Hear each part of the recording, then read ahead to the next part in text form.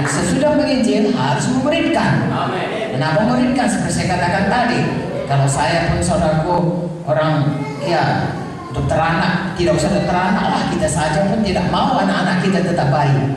Bisa bayangkan anak saudara 10 semua bayi.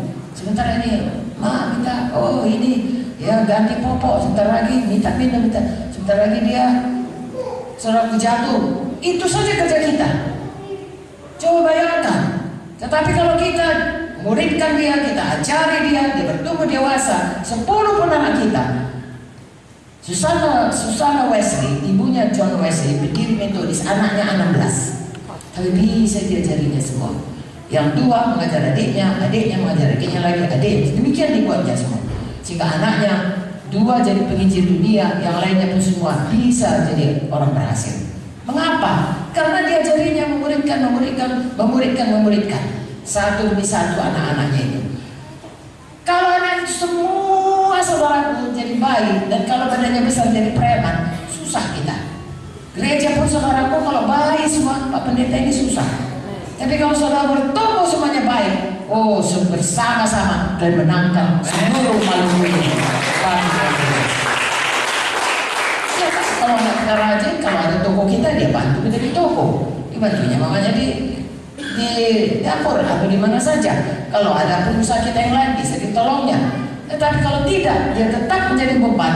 Bukan saja menjadi beban, lama-lama jadi preman, bahkan mengganggu, bahkan tidak memberi kemuliaan. Hari ini mari kita semua sungguh-sungguh bertumbuh dan sungguh-sungguh menjadi orang-orang dewasa kami dan bisa bertumbuh. Karena semua kita yang sebenarnya ada panggilan Tuhan, ya, ada rencana Tuhan dalam hidup kita.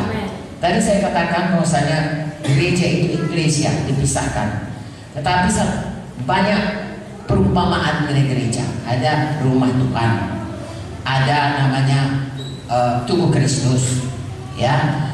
Kalau tubuh Kristus ini semua ada fungsinya. Jadi saudara ini semua yang ada di sini sebenarnya ada panggilan Tuhan kepada saudara. Amin.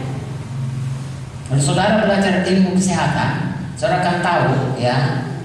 Misalnya otot muka beda dengan otot tangan, sama-sama otot tapi beda, ya. Kaki beda dengan perut dan lain, semua beda.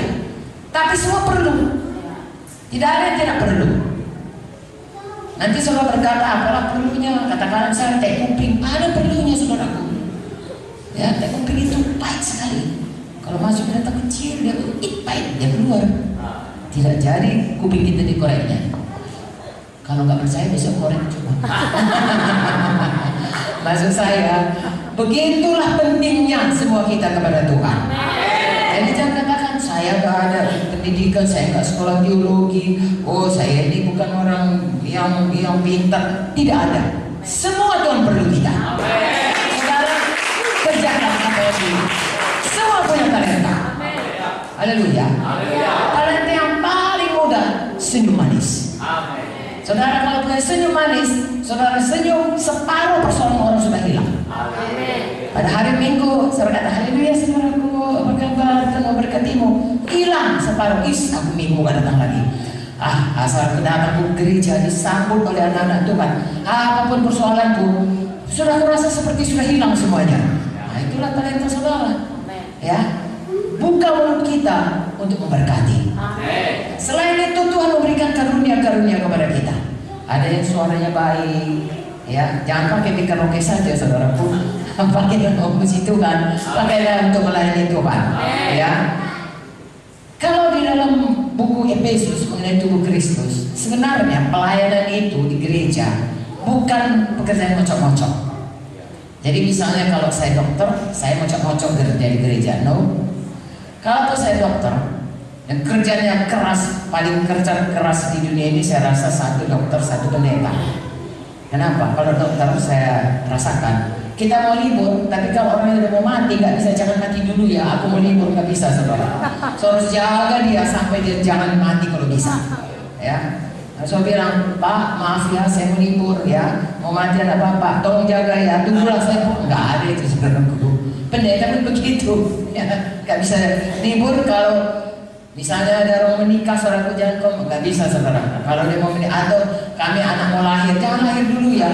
Kami ada acara ulang tahun di rumah, nggak bisa, saudaraku. Batal semuanya. Apa yang harus kita kerjakan untuk menolong orang. Begitulah saudaraku. Ya.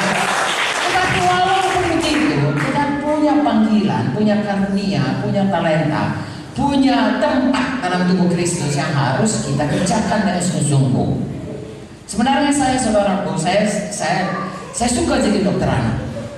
Ya, sangat suka. Dari SD saya sudah ingin jadi dokter, saudaraku, dokter anak. Saya pikir dulu dokter anak itu SMA, dokter 3 tahun, dokter anak 3 tahun. Tapi itu banyak tidak, ya.